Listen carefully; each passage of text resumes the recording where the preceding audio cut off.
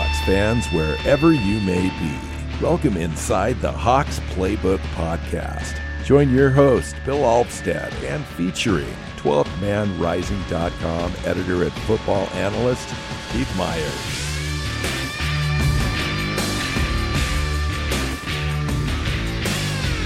Hey guys, it's the Hawks Playbook Podcast. I'm your host, Bill Alvstead. I am here with Keith Myers.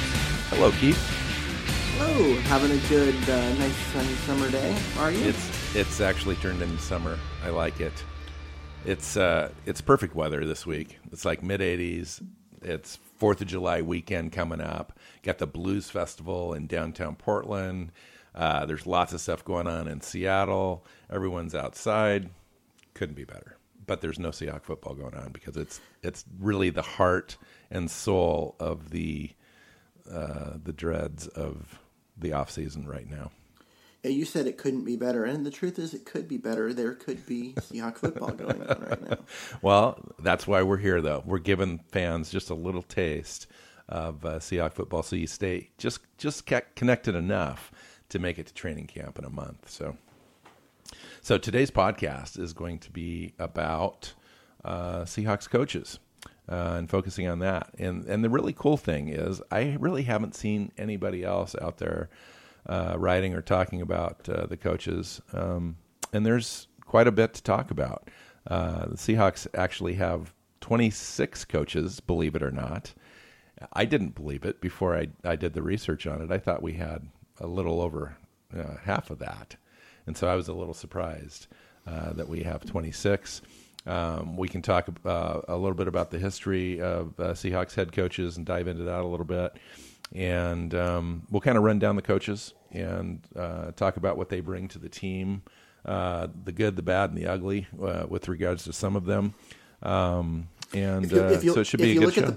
If you look at the pictures on the website, there's a lot of ugly on the Seahawks coaching staff. So no, that's. I was speaking figuratively. Come on. Yeah, you're right. No, though. You're and right. I'm just joking. This is actually a really good coaching staff. This is a good group of guys teaching our players. So I'm actually. It's really a championship caliber coaching staff. I'm happy with the staff that Pete Carroll has assembled for this season, but just in general. Since he's come in, he's actually done a very good job of putting together multiple coaching staffs because we've lost a lot of coaches since 2012. You know, a lot of guys have left to take other jobs, and Pete Carroll continues to bring in quality guys. And we've had a consistency that any other club in the NFL would envy. Absolutely. Yeah.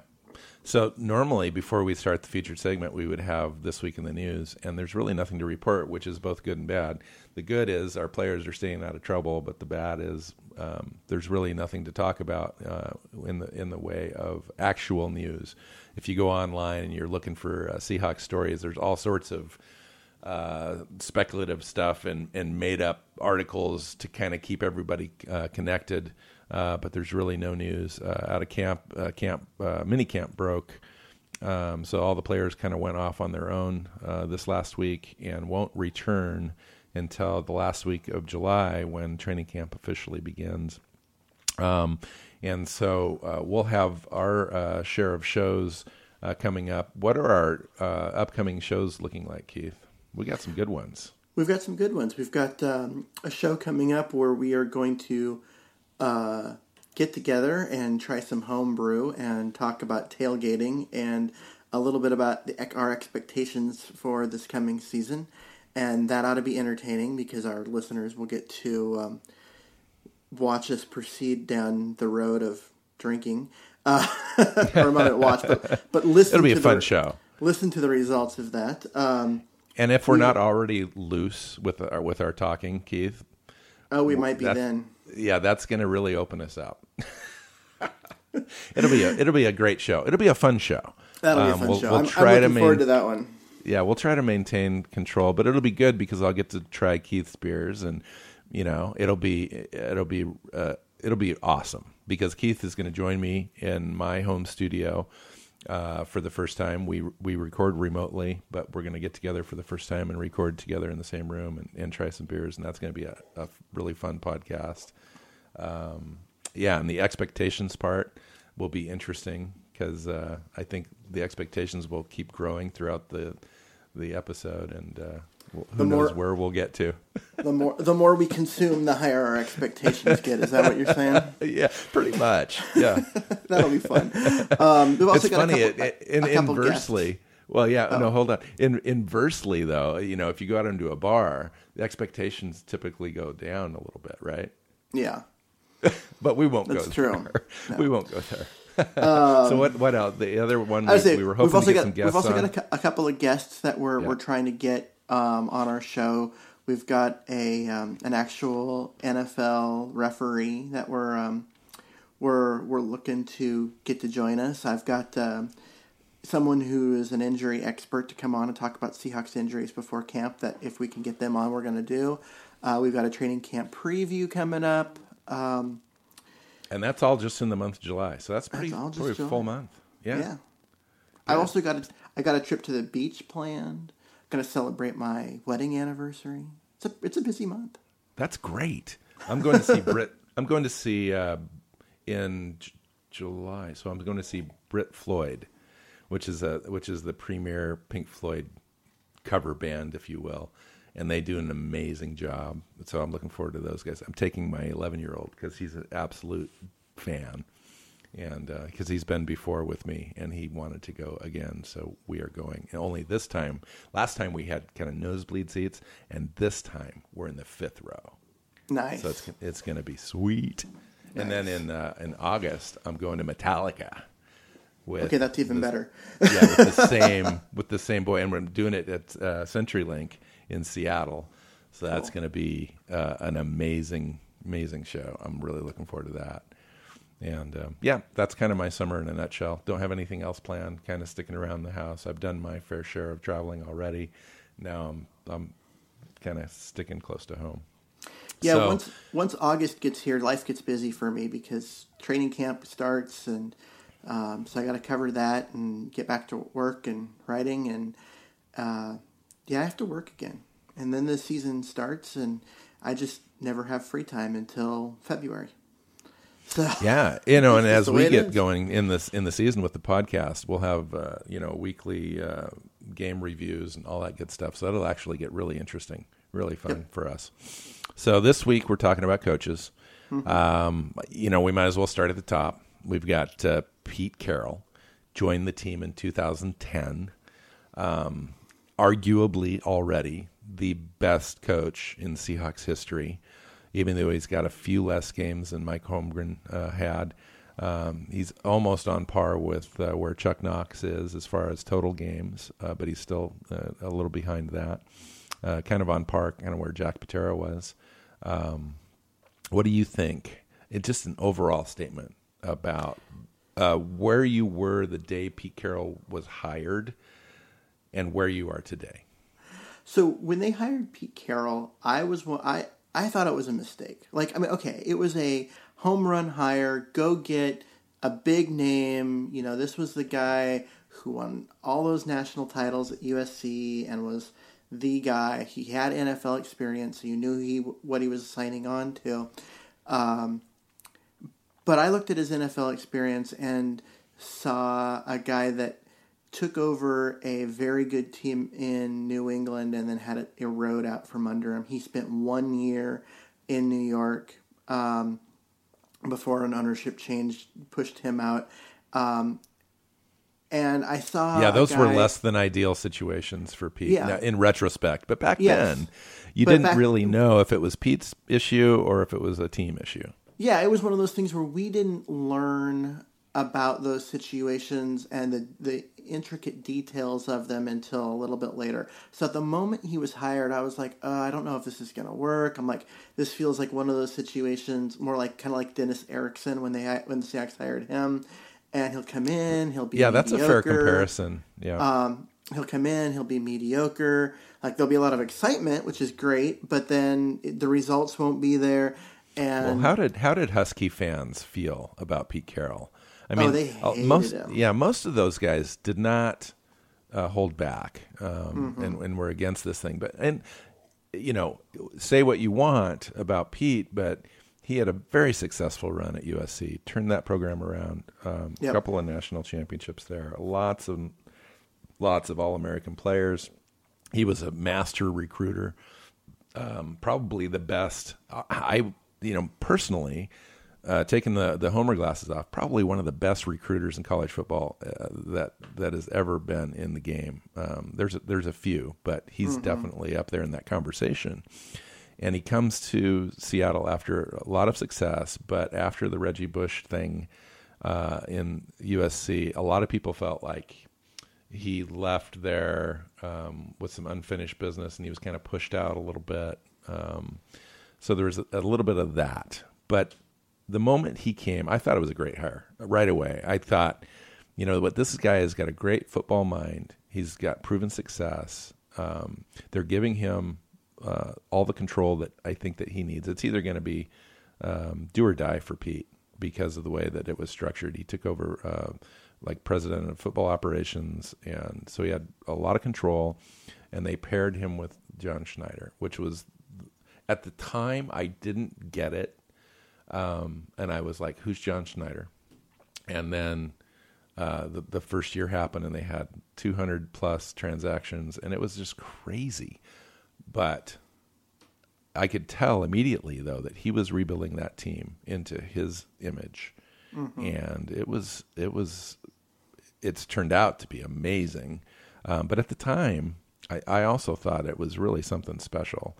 And it was just unfolding, and that first year was, by the end of that season, you could tell there was something special going on. Yeah, because that team went 7-9. They lost every game that they lost by double digits. I mean, this was a team that it was not a good football team, but what was it, 246 roster moves over that year, because they were churning the roster. They were getting rid of all these little unathletic guys that Tim Ruskell had brought in, and they were bringing in athletes and trying to make the team bigger, stronger, faster. And they were doing that, as players would come available, they'd bring them in, they'd work them out. If they stuck, then they would cut someone else. If they didn't stick, if it wasn't going to work, they jettisoned them fairly quickly.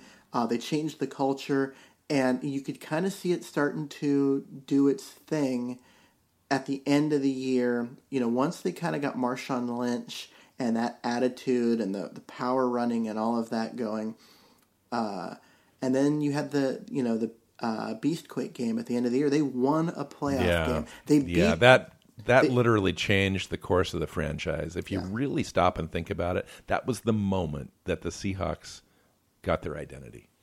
Yeah, because they went from, they went from this team that was this like super finesse, soft. Homegrown, it was soft.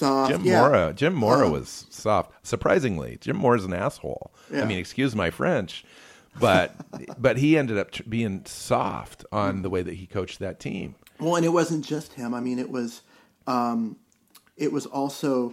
Tim Ruskell and the guys he brought in. I mean, they were all undersized guys, not particularly athletic, but they were quote unquote football players.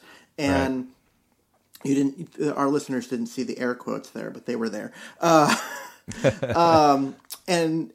that wasn't the team that Pete Carroll wanted. He knew you couldn't win a title that way. You had to be strong up front. You had to, be athletic. You had to be bigger. You had to be able to, push people around. And so that's what they did. You had to out physical teams. Absolutely. Yeah. And so that's what he did. And you're right about that Beastquake game, because they went from, the identity of Seattle was born in that game. They snuck into the playoffs. Highly ridiculed teams. First 7-9 team to make the playoffs. Yep. One that got in by the skin of their teeth, which was, and the player and the team was happy because they didn't have any expectations. Us fans were happy to be in a playoff game because we didn't have any expectations. It happened to be at home, which was crazy for that record. Well, especially because they were playing against the defending Super Bowl champions. And playing against New Orleans, and the game was, in question until that play. I mean, we were ahead, but we were only ahead by the skin of our teeth. And if we had to punt for some reason, the game was over. There was zero expectations that we were going to be able to hold Drew Brees out of the end zone. And then Beastquake happened. And that was nuts. That was the one of my favorite plays in franchise history. Absolutely. I mean, it was just crazy. And it's just one of those things where you go, I can rewatch that play over and over and over again. Even funny. Now, it's just phenomenal. And one of the things that I saw was that someone put together a video. I think it was someone at the NFL Network put together a video, and it was of players in other stadiums, because it was a playoff game. So there was only there was not all the teams are, but when the highlight would come on and they show players watching it and reacting, and a lot of them were like, "Oh my God. What? Did he really do that? What? Oh!" And then he's watching, and he's watching all of these reactions, and it's just. I mean, these are players. These are guys that they've been playing this game their whole life. They're at the top of their game, and they were just absolutely amazed at what Marshawn did. So, well, and that run later was voted as the best run in the NFL that year, and I think one of either the best run or top two runs in all of playoff history. Yeah. Like in history. Yes. So that was crazy. So, just to give you some comparison, so Chuck Knox was the Seahawks coach from 83 to 91 and had 143 total games with a winning loss record of 80 and 63. Then you move to Mike Holmgren and coached from 99 to 2008, 160 total games. He's coached the most games as a single coach in Seahawks history, 160 games. He had a win-loss record of 86 and 74. And then Pete Carroll, 112 games, already has 70 wins, 41 losses, and he's 8-4 in the playoffs. Pete Carroll is slowly but surely, standing alone on his own island as the best coach in Seahawks history. Well, he's the only one to bring a Super Bowl. Championship. Holmgren's the only other one to get us there. But this is Pete's got us there twice, 1-1. Yes. But the other thing you look at is the Seahawks had never had back-to-back 10-win seasons before Pete Carroll, and now they've got 5 straight years of at least 10 wins. And not only that, but in those same 5 years, they have won at least one playoff game in each of those 5 years. So they've not just made the playoffs, but advanced in the playoffs. And I think that string included a patch of games where I think they went close to 100 games without losing by more than 10 points. Yeah. Yep. Which is crazy. I mean, that's nuts. That's going to stand for a while. Yeah, because that's not only an NFL record, but it's an NFL record by a mile. Because I think the other closest one was like 52 or something like that. Yeah, that's in history. At the time that it was broken, I think it was the Seahawks were at 89 games where they had not lost by 14 points or more. Or no, was it 14 or 10? I think it was 10, Keith. Maybe because they had gone a long time with 7. There was 7 points, and then that San Diego game. 10. Yeah. So it was like 89 games where they had not lost by double digits, and the second best current streak at that was like 11. Yeah. So, I mean that had been New England was they were there with 11. So. Right. And you'd think the Patriots would be up on that list a little bit, but the consistency level it takes in the NFL to be that dominant over that long of a period of time is astronomical. Mm-hmm. I mean, and that ties directly into what we're going to talk about today is the coaches, and the philosophy of Pete Carroll is he designs games to be close and to then win those games in the fourth quarter. Yeah. What he's doing there, okay, so this comes down to philosophy. Now, the reason why he designs them to be close is because he built this team around defense. And the goal is to limit the number of opportunities that the other team has, because then you limit the variance is Right. the statistical word. Because if you give them a ton of opportunities, eventually someone will fall down and they'll end up with a big play and whatever. But if you give them a small amount of opportunities, then the probability of one of those high variance Right. plays is going to be really small. So ball control offense Yep. and a dominant run stuffing defense. Yep. So that works because they're a defense team. Now, if you're built around offense, you want the opposite effect. You do what the Patriots do, and you speed it up. You go super fast. You try and get as many possessions in a game as you can, because sure, the other team might, the variance ability is that they might stop you occasionally, but they're not going to stop you over and over and over again, right. And they're not going to be able to keep up with you. So in reality, it's smart strategic football. If you're built around offense, you go super fast. If you're built around defense, you go super slow, and slow it down. And all these teams that are still right in the middle of the pack, and the whole normal distribution bell curve thing, just haven't figured that out yet.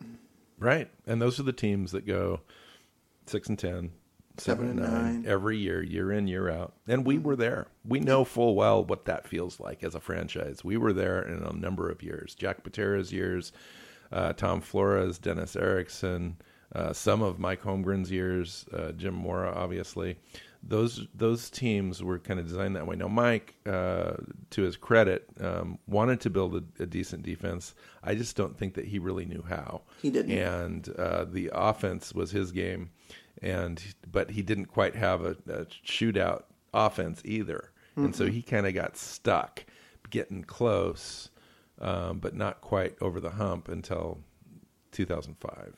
With us. Now, he did it a couple times in Green Bay, but he had Brett Favre. He also had Wolf there as his general manager to help build that defense. And he had White on defense too. Yep. Which he never had.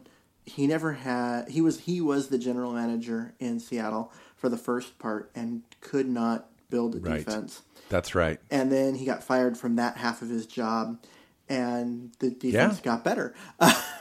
So, yeah. I mean, you want to put Mike on a pedestal, and that's fine because he was an excellent coach, but he did have a lot of shortcomings, and that's why I think Pete Carroll jumps him in the coaching category pretty easily, just in an all-around coach. Yeah. The big difference, because both of them had football czar control. They controlled everything. They hired, Pete Carroll hired his general manager. He is John Snyder's boss, not the other way around. The difference is that Pete Carroll was smart enough to be like, okay, I'm going to hire someone, and I'm going to let them do their job. And they have a synergistic relationship where they work together very well. And Holmgren wanted that control. He wanted to be the guy, and so he never hired a GM. He was the GM, and it never really worked. So, and that's really what's different. And when you see teams now have that coach and go that direction, they're mostly going in the direction where Pete Carroll and the Seahawks went, with hiring a general manager. Even though you're giving the coach all that control, you're hiring a general manager to work with the coach, even if they're working officially under the coach. So talk about Atlanta specifically, and talk about what you're seeing emerge in San Francisco that ties into Pete Carroll. Well, Atlanta's is so. Atlanta, for those of you who are forgetful, that's Dan Quinn's team. He was Seattle's defensive coordinator. He's gone down there and done extremely well. This is a first-time head coach. He was able to, because he was really highly sought after, he was able to get some control over the roster. And he had some talent coming in. Yeah. They were already a talented bunch. Yes. But he doesn't have the control over the draft and that kind of stuff. He's got not only a general manager, but also an owner that's prominent. Yeah, and they brought in a former general manager who is there as an assistant, which which is pretty rare because you tend to not teams tend not to do that because you don't want too many cooks in the kitchen and you get people getting pulled the wrong way. But they've worked really well together. They've got a fantastic ability to evaluate talent there, but they've also done a really good job of integrating Quinn and the coaching staff into the scouting and making sure that everything's working as this big cohesive unit.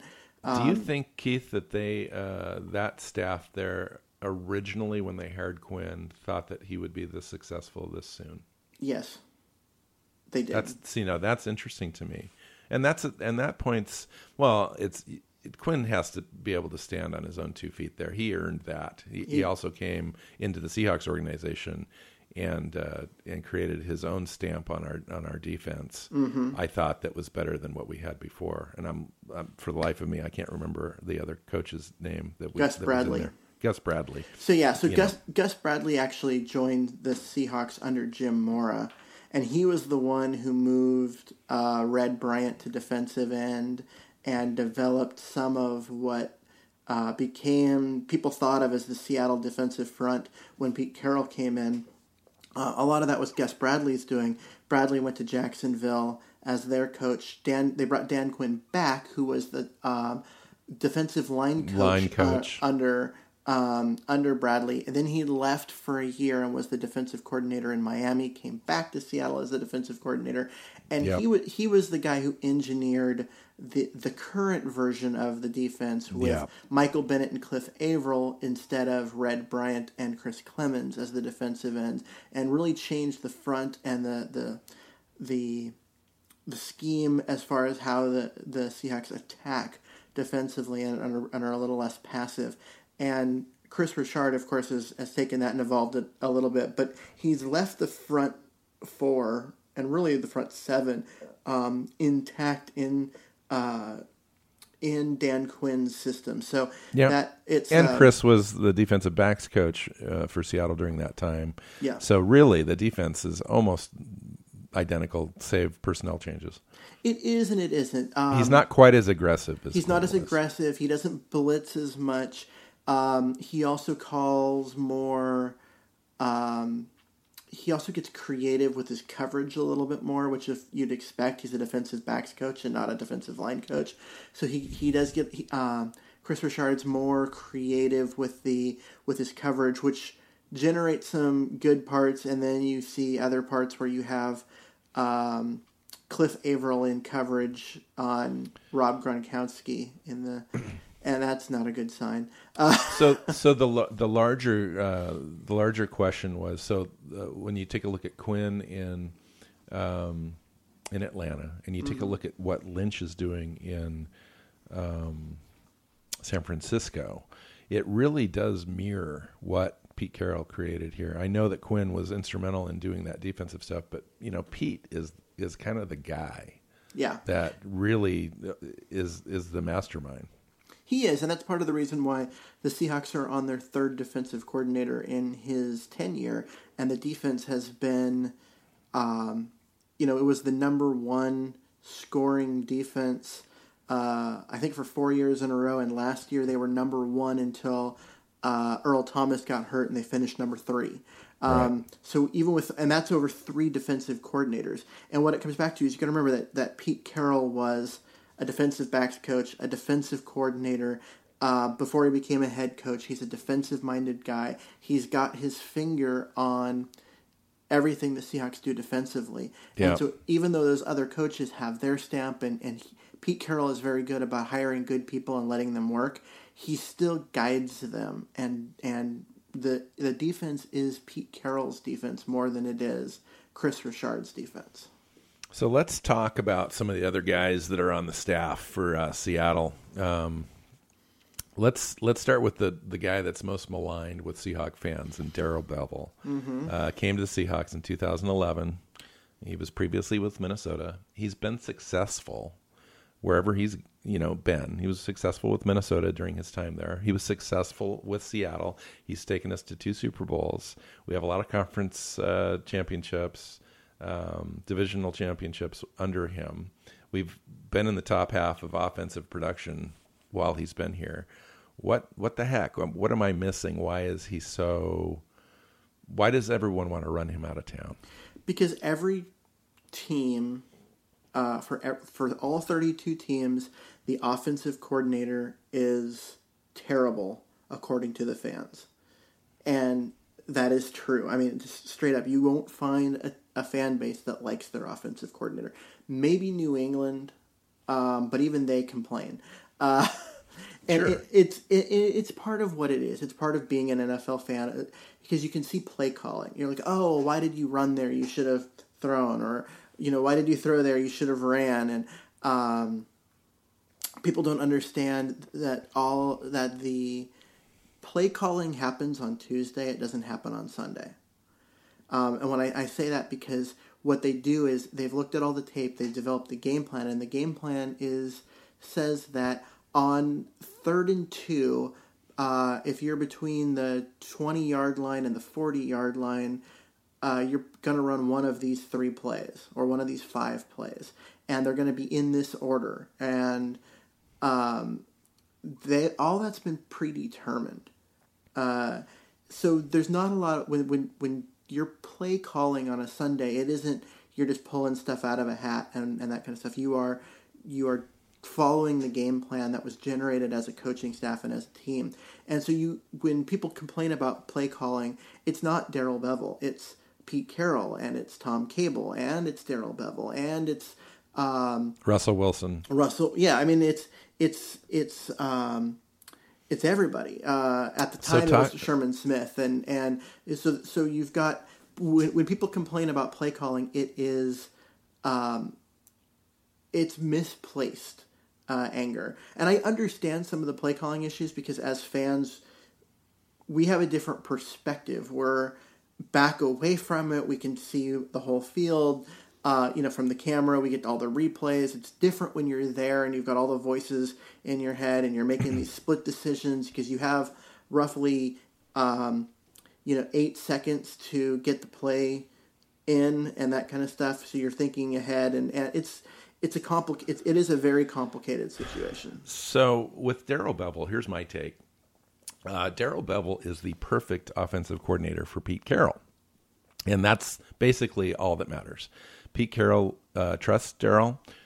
He believes in him, and he likes him, and he believes that he's a championship caliber offensive coordinator, and he is. And Darrell Bevell is only as good, however, as the personnel that he's got to work with. And when he's got good offensive personnel, surprisingly, Darrell Bevell calls really good games, and he's better at offensive coordinating than he is not. When Bevell struggles, it's usually comes down to play execution, at least for me. But the play designs, the play concepts, and the distribution of run versus pass and so forth, all point to me in the right direction. Sometimes those plays aren't executed as good as they should be, and more often than not, I think the blame does end up falling to the offensive coordinator for that. Mm-hmm.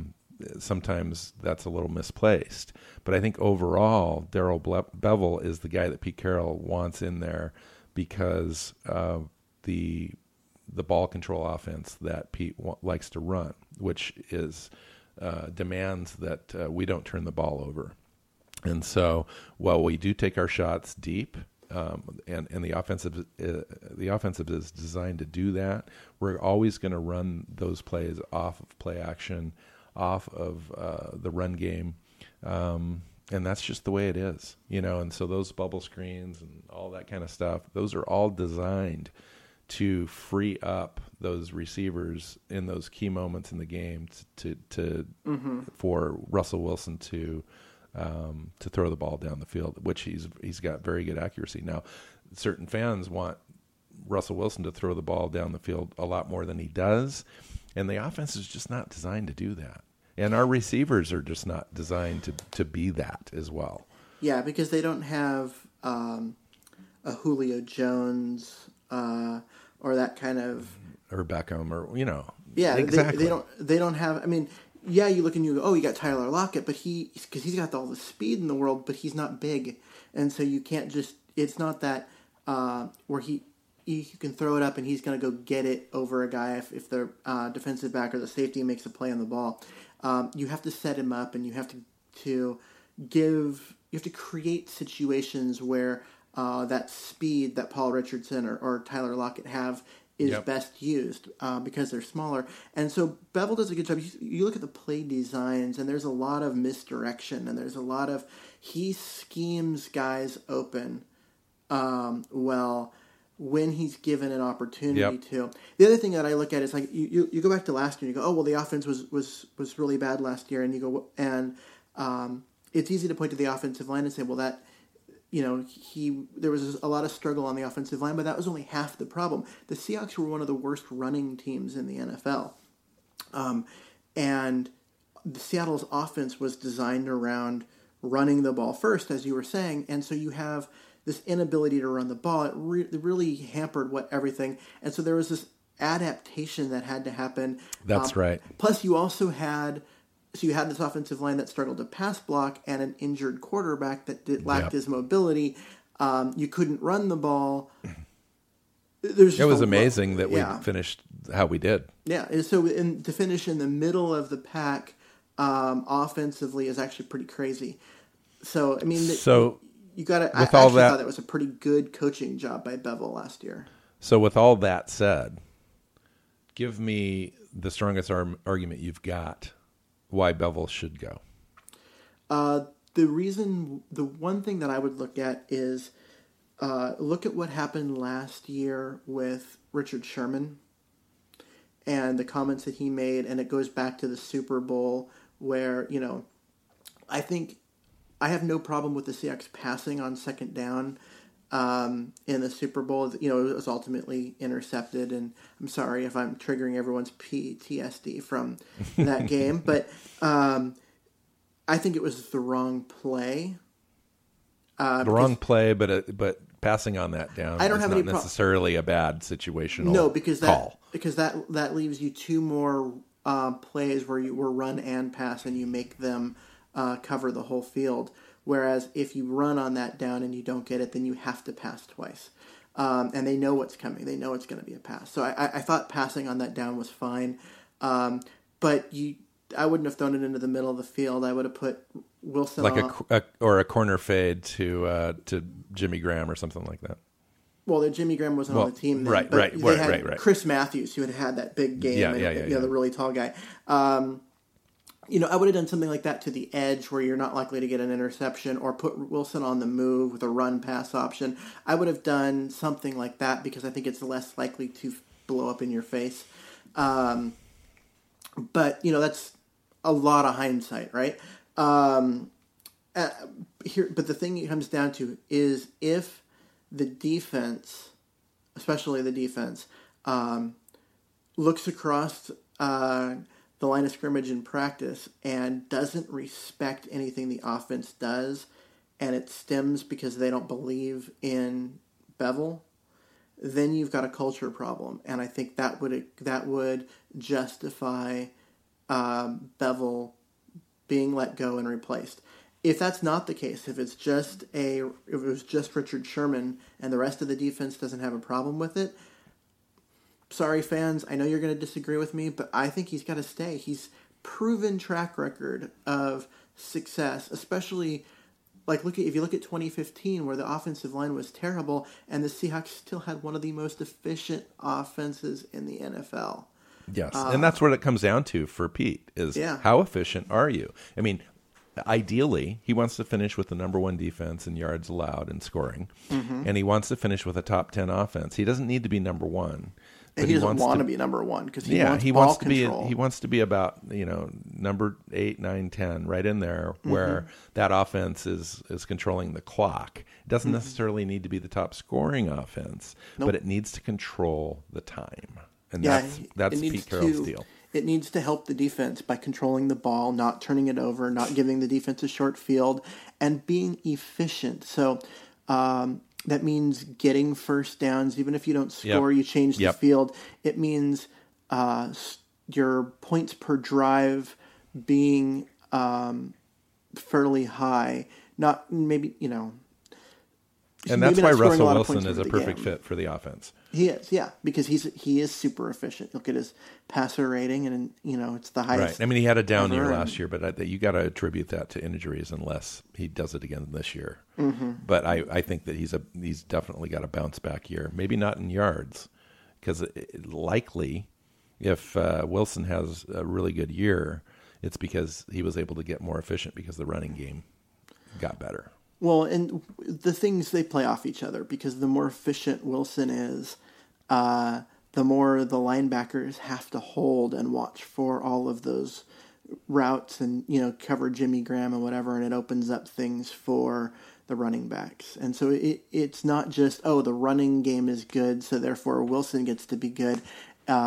Sometimes the running game is good because Wilson is good. So these things are all interrelated.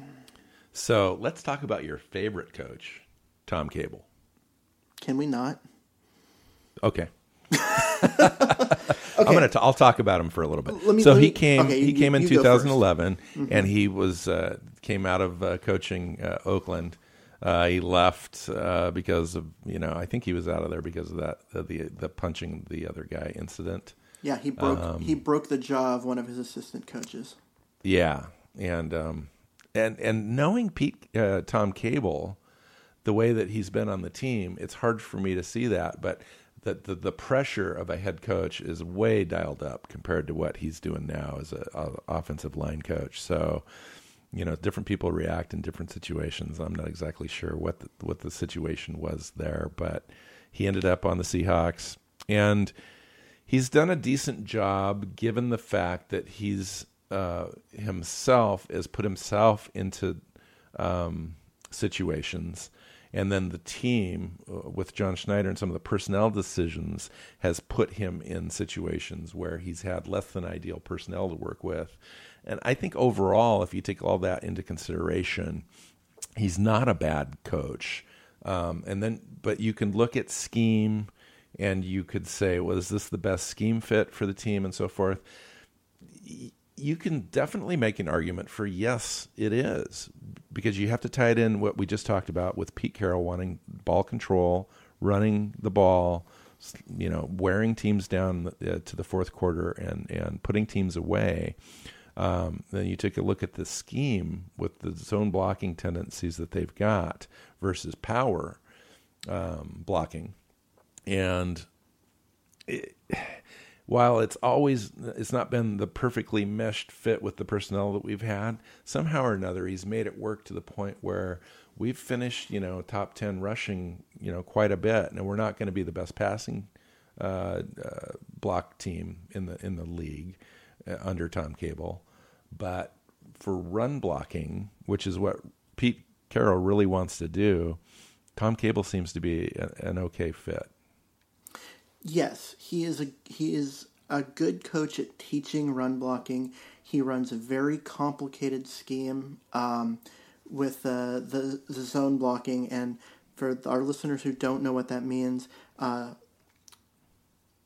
there's a lot of different ways to describe it. But the easiest way to think about it is zone blocking. The goal is to get the defensive linemen moving laterally, and then using that you make them spread out.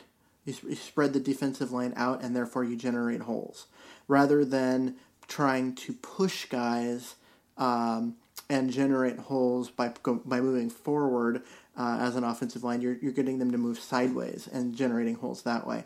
So that's kind of the different. An easy way. An easy way to think of the difference between power and zone, and there's a lot to that and what that means and how you do that. But I think that's a simplistic way of describing it. And zone blocking works. It works very well. When the Seahawks are executing it well, it's, as a guy who watches a lot of offensive line, and that's kind of my thing, is watching and scouting and offensive line is kind of my thing. When the zone blocking is working well, it's like football porn, because it is so fun to just watch the way it especially with works and Marshawn everything. Lynch. Oh, Lynch made it fun too. So Yeah. So there's that. So I don't have a problem with the scheme. I know that some of the guys. Here's the part about Tom Cable which drives me crazy. Here it comes. Drew Nowak. Yeah. He's loyal to a fault. He had 2 players in training camp who were significantly better on every snap in camp and in the preseason and whatever.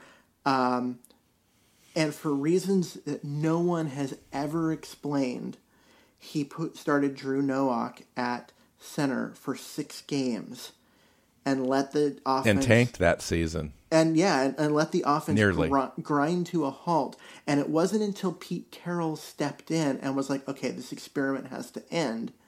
And they,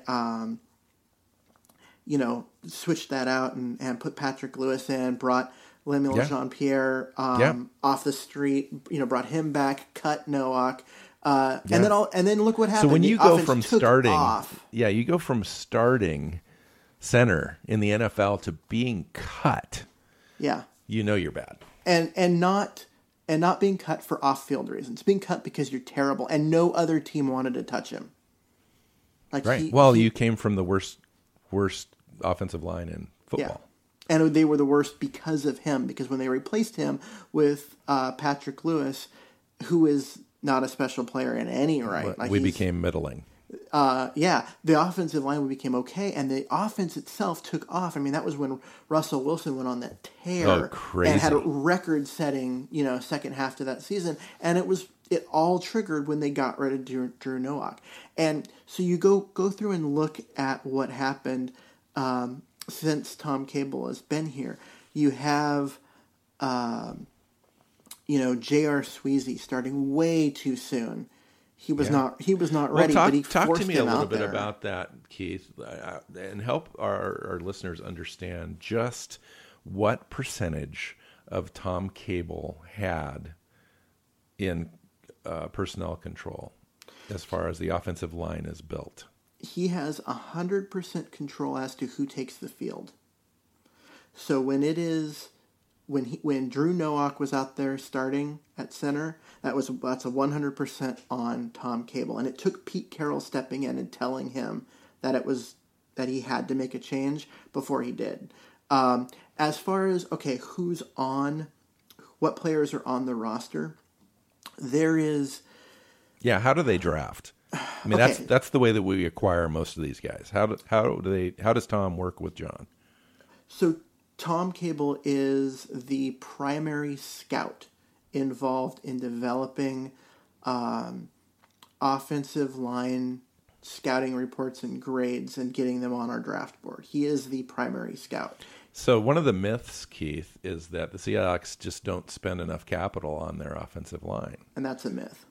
We are the most drafted offensive line in the NFL. The Seahawks have more picks used on offensive linemen since Tom Cable came, or since 2010. And more draft capital. So that makes then the argument we just don't do this very well on the offensive line. We actually build a really amazing team, except the offensive line. Yes. So and maybe going into this year they've solved it. We don't know that yet. We can't judge that. But till this point, right now today, we suck at developing the offensive line. One of the things that people I don't know if they know or if it's gotten out there or not, but if you look at the 2015 draft, the Seahawks drafted 3 offensive linemen, right? Ifedi, who is a guard tackle, Adiambo, who's a guard tackle, and Hunt, who's a center.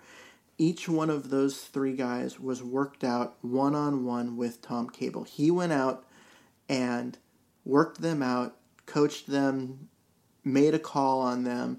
Those were his guys. He picked them. Adiambo couldn't get on the field, and George Fant, who was a basketball player, was higher on the depth chart than him at left tackle. Ifedi was a nightmare. I mean, he just was terrible last season. And Hunt is undersized, doesn't really belong in the scheme.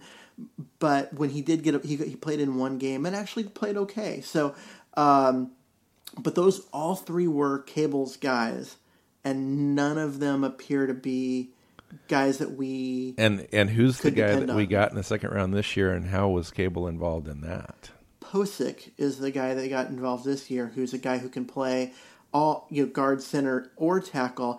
And Tom Cable was not involved whatsoever. He had not worked him out, interviewed him, anything.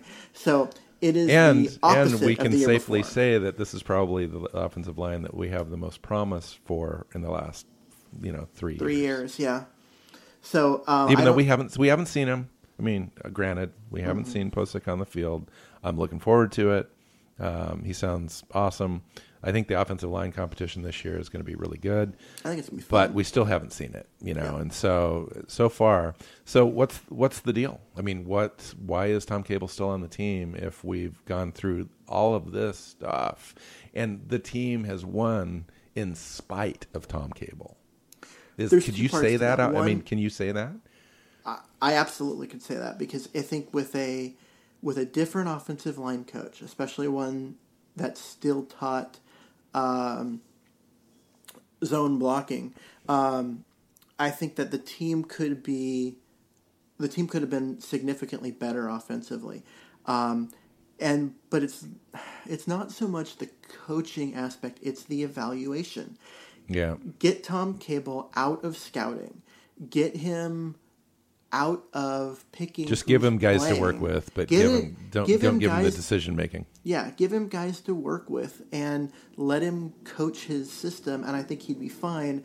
And I think we started to see that when Pete Carroll stepped in and got the Drew Nowak thing ended. And then this year when the Seahawks drafted guys, it was not.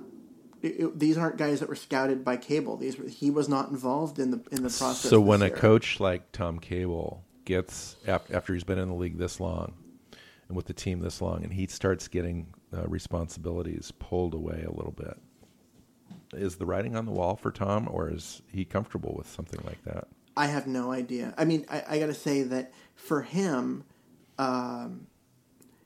he is kind of a pariah around the league because of the stuff that happened in Oakland, and he's got a pair of domestic violence issues in his past, and he has this view that he wants to be a head coach, which I don't think will ever happen again. But he did get some interest this year.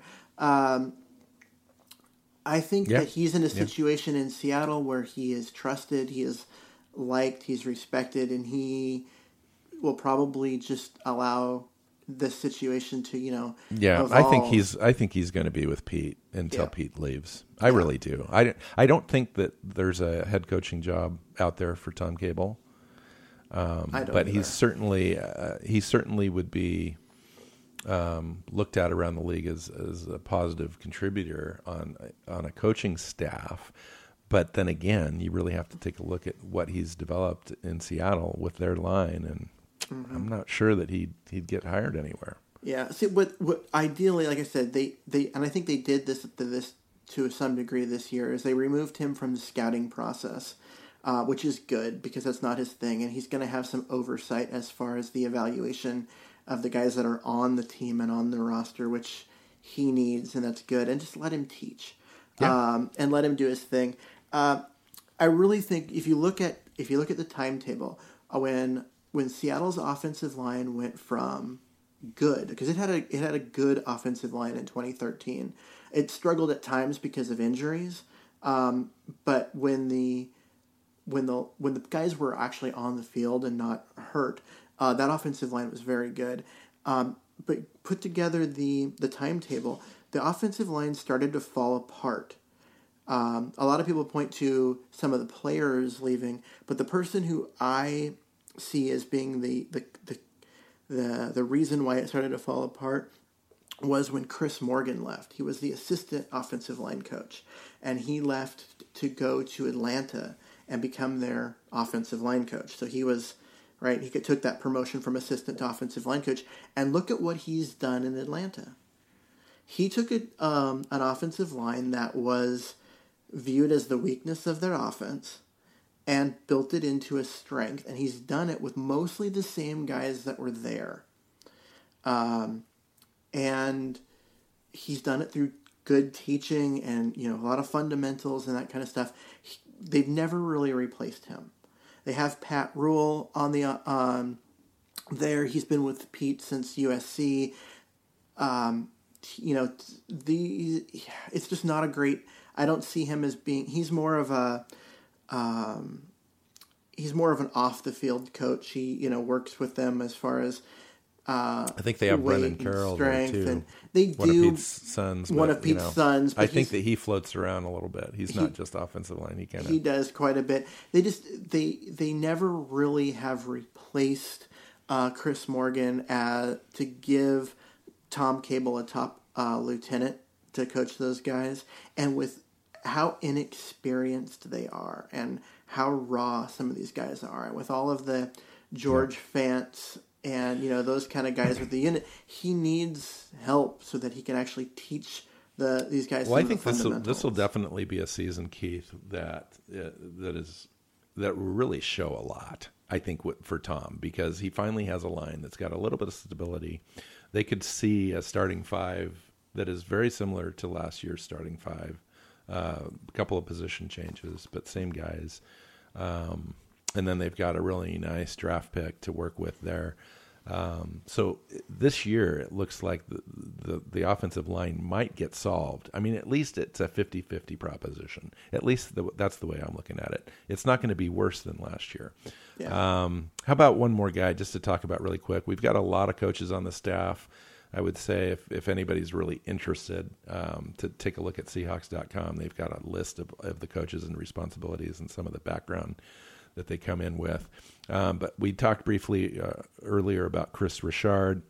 I wanted to kind of come back to him just a little bit because I think this year's defense, he's got a group that's at least as talented as he's ever had as a defensive coordinator, and possibly as talented as, I'm not going to say 2013 because that was literally historic, but maybe 2014, getting back to the Super Bowl. I mean, he's got a Super Bowl defense. I mean, that's legit. Agreed. Here's the thing about Chris Richard. If the Seahawks have the number one scoring defense again, this might be his last year in Seattle.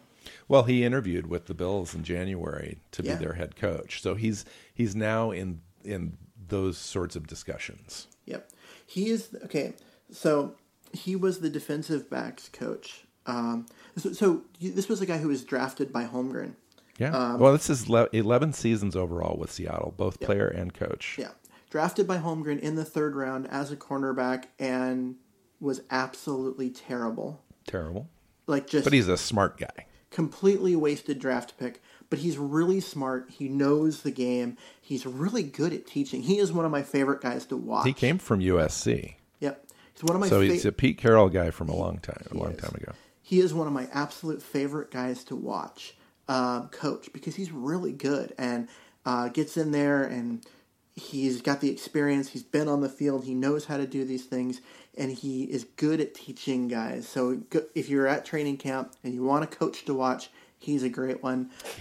He's a guy on the staff that I would say has the best personal relationship with players. Absolutely.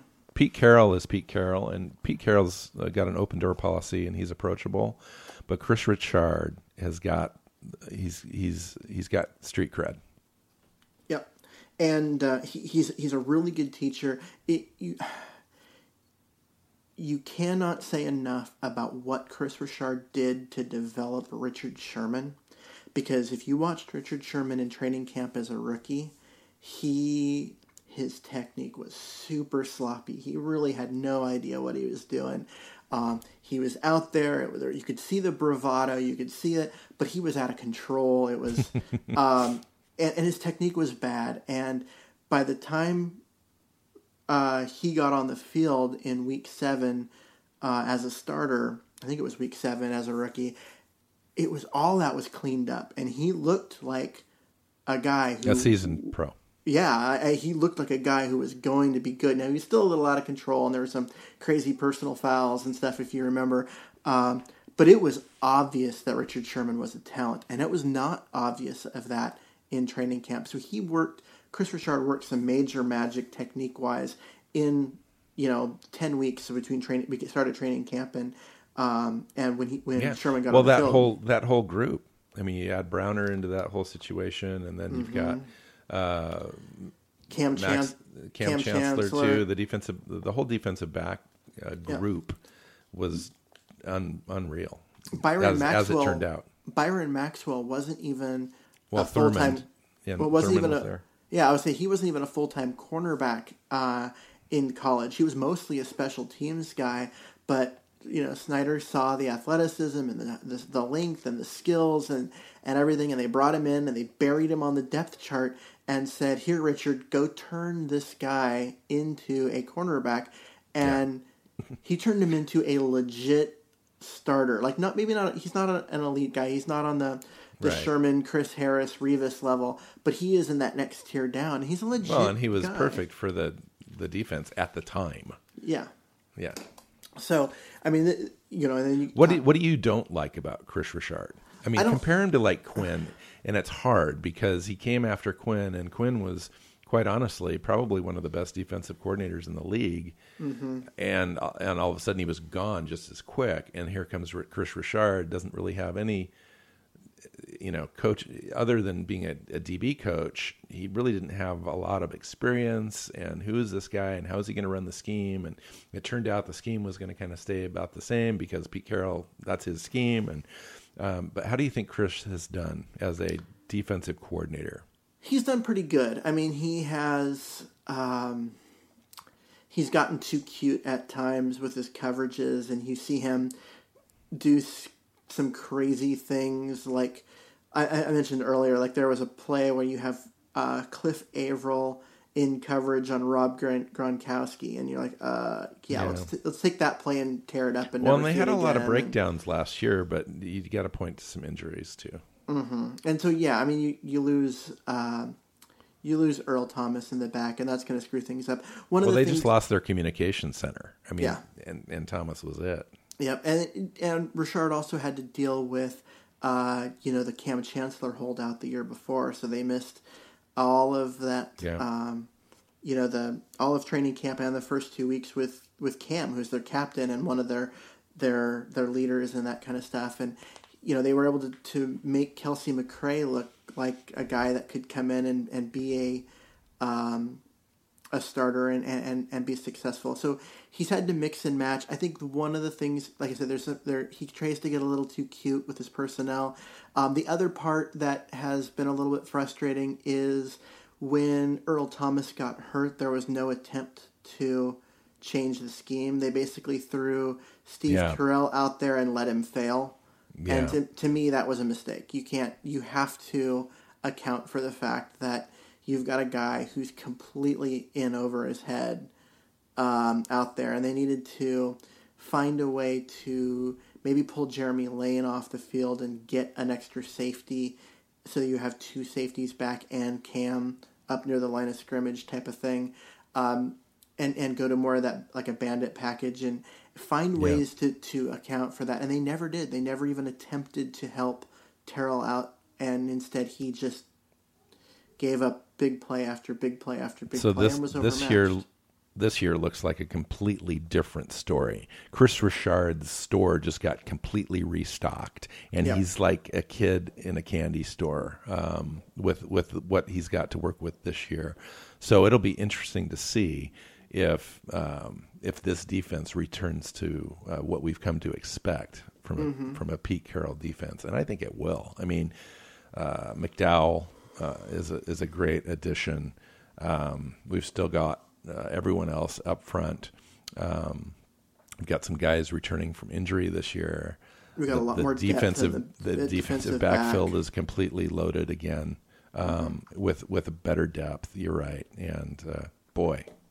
It should be exciting. It should be good. It should be good, and if it is good, and I entirely expect it to be good, and Richard's going to generate a lot of interest by teams to go become an offensive or a head coach.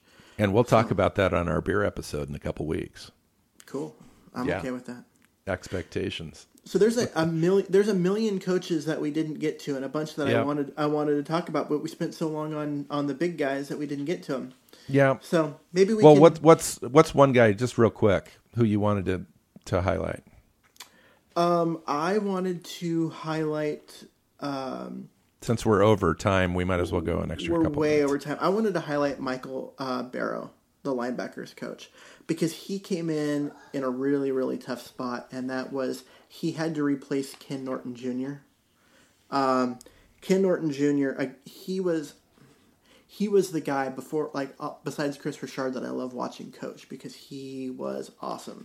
He was also the disciplinarian on the team. He was the guy who enforced curfew during training camp. He was just the energy from the coaches in camp and in practice. I mean, he was a huge part of everything. But the Seahawks decided to promote Chris Richard because of what he had done with that secondary into the defensive coordinator job and not Ken Norton Jr. And so Ken Norton Jr. went to Oakland and became their defensive coordinator. And it was one of those weird situations where you had to make a choice. The players, especially the star players, which were Cam and Richard and Earl, desperately wanted it to be Chris Richard, so it became Chris Richard got the job. But that meant losing Ken Norton Jr. And so when he left, they had to bring someone in, and they brought in Michael Barrow, and they also brought in Lofa Tatupu.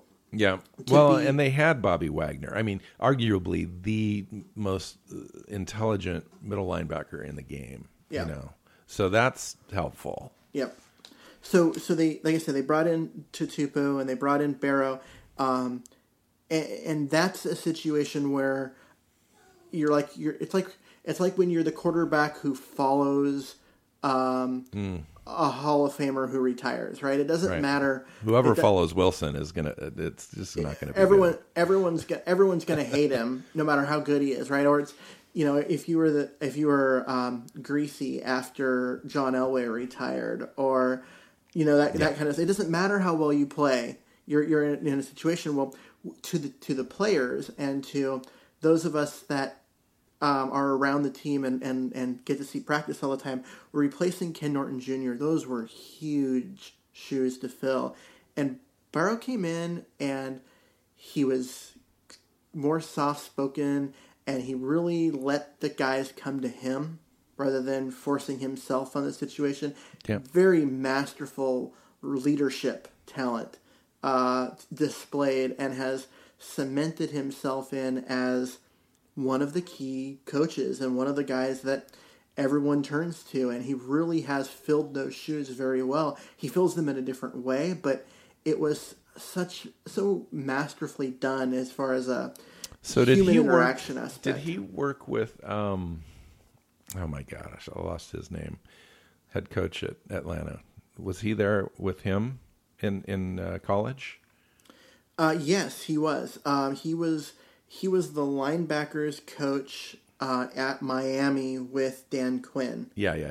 And that was part of the reason why the Seahawks were interested in him, is because of Quinn, right? So there was kind of a relationship. They knew he was on their radar as guys, and so he also played 13 years as an NFL linebacker. So he's got those chops as a career. So they brought him in. Yeah. He has 7 years of coaching experience in the college ranks, so they brought him in, and it's worked really well. The team has responded to him well. He's been a very good fit, and so I'm pretty happy, to watch that. That was just one of those things where you're kind of watching it, wondering what was going to happen, and then it turned out really good. So, and it just goes back to one of the things we talked about very early in this podcast, and that's Pete Carroll's ability to assemble a staff.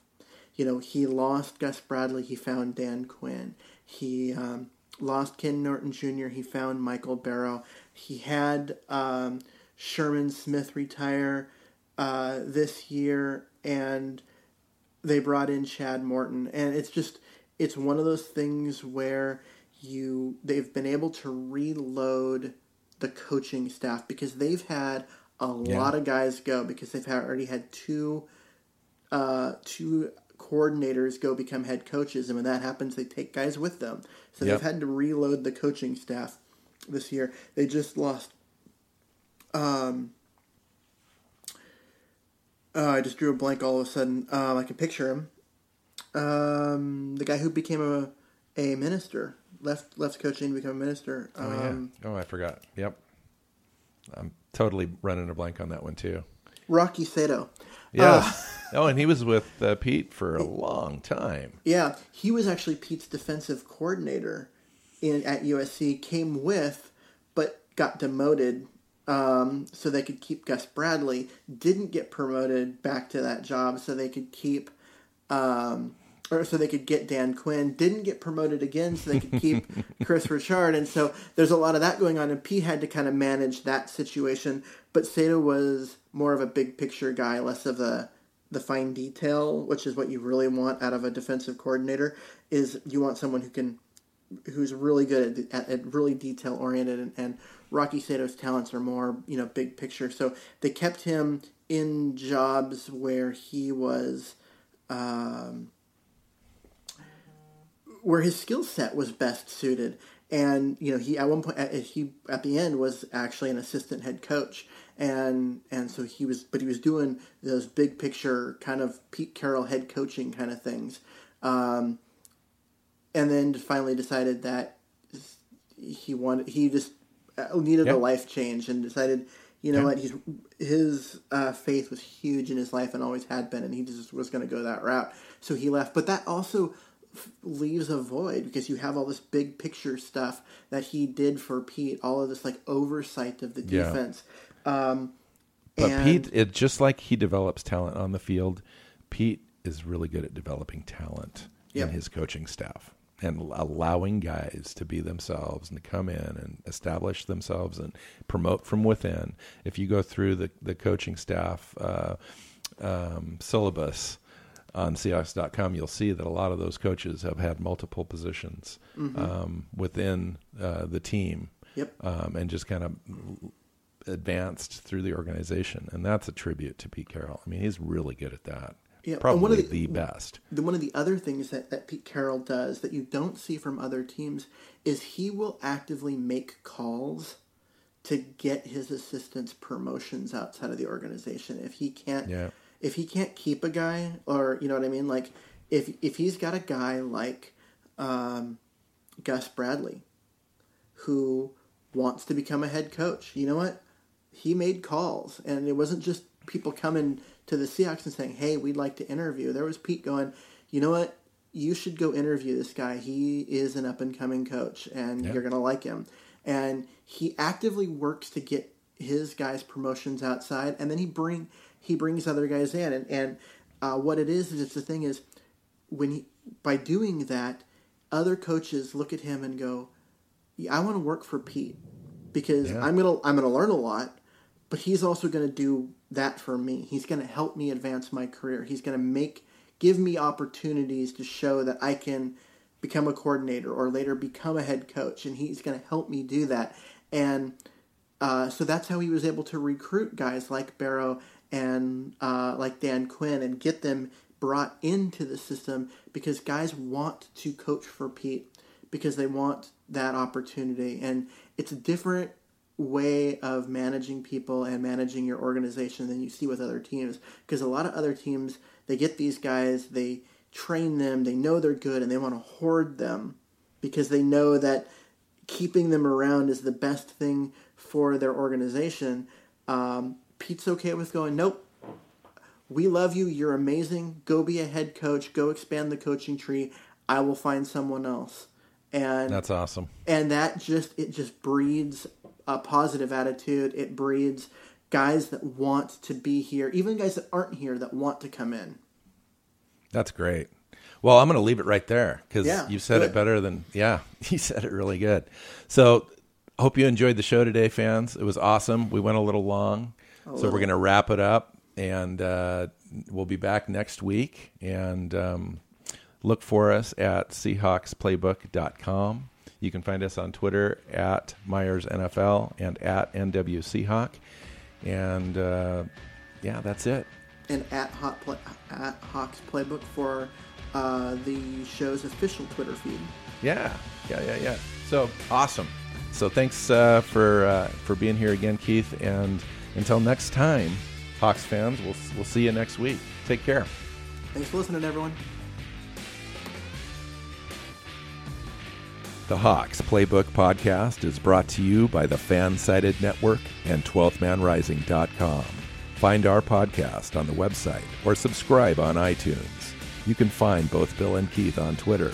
Bill is at NW Seahawk and Keith is at Myers NFL.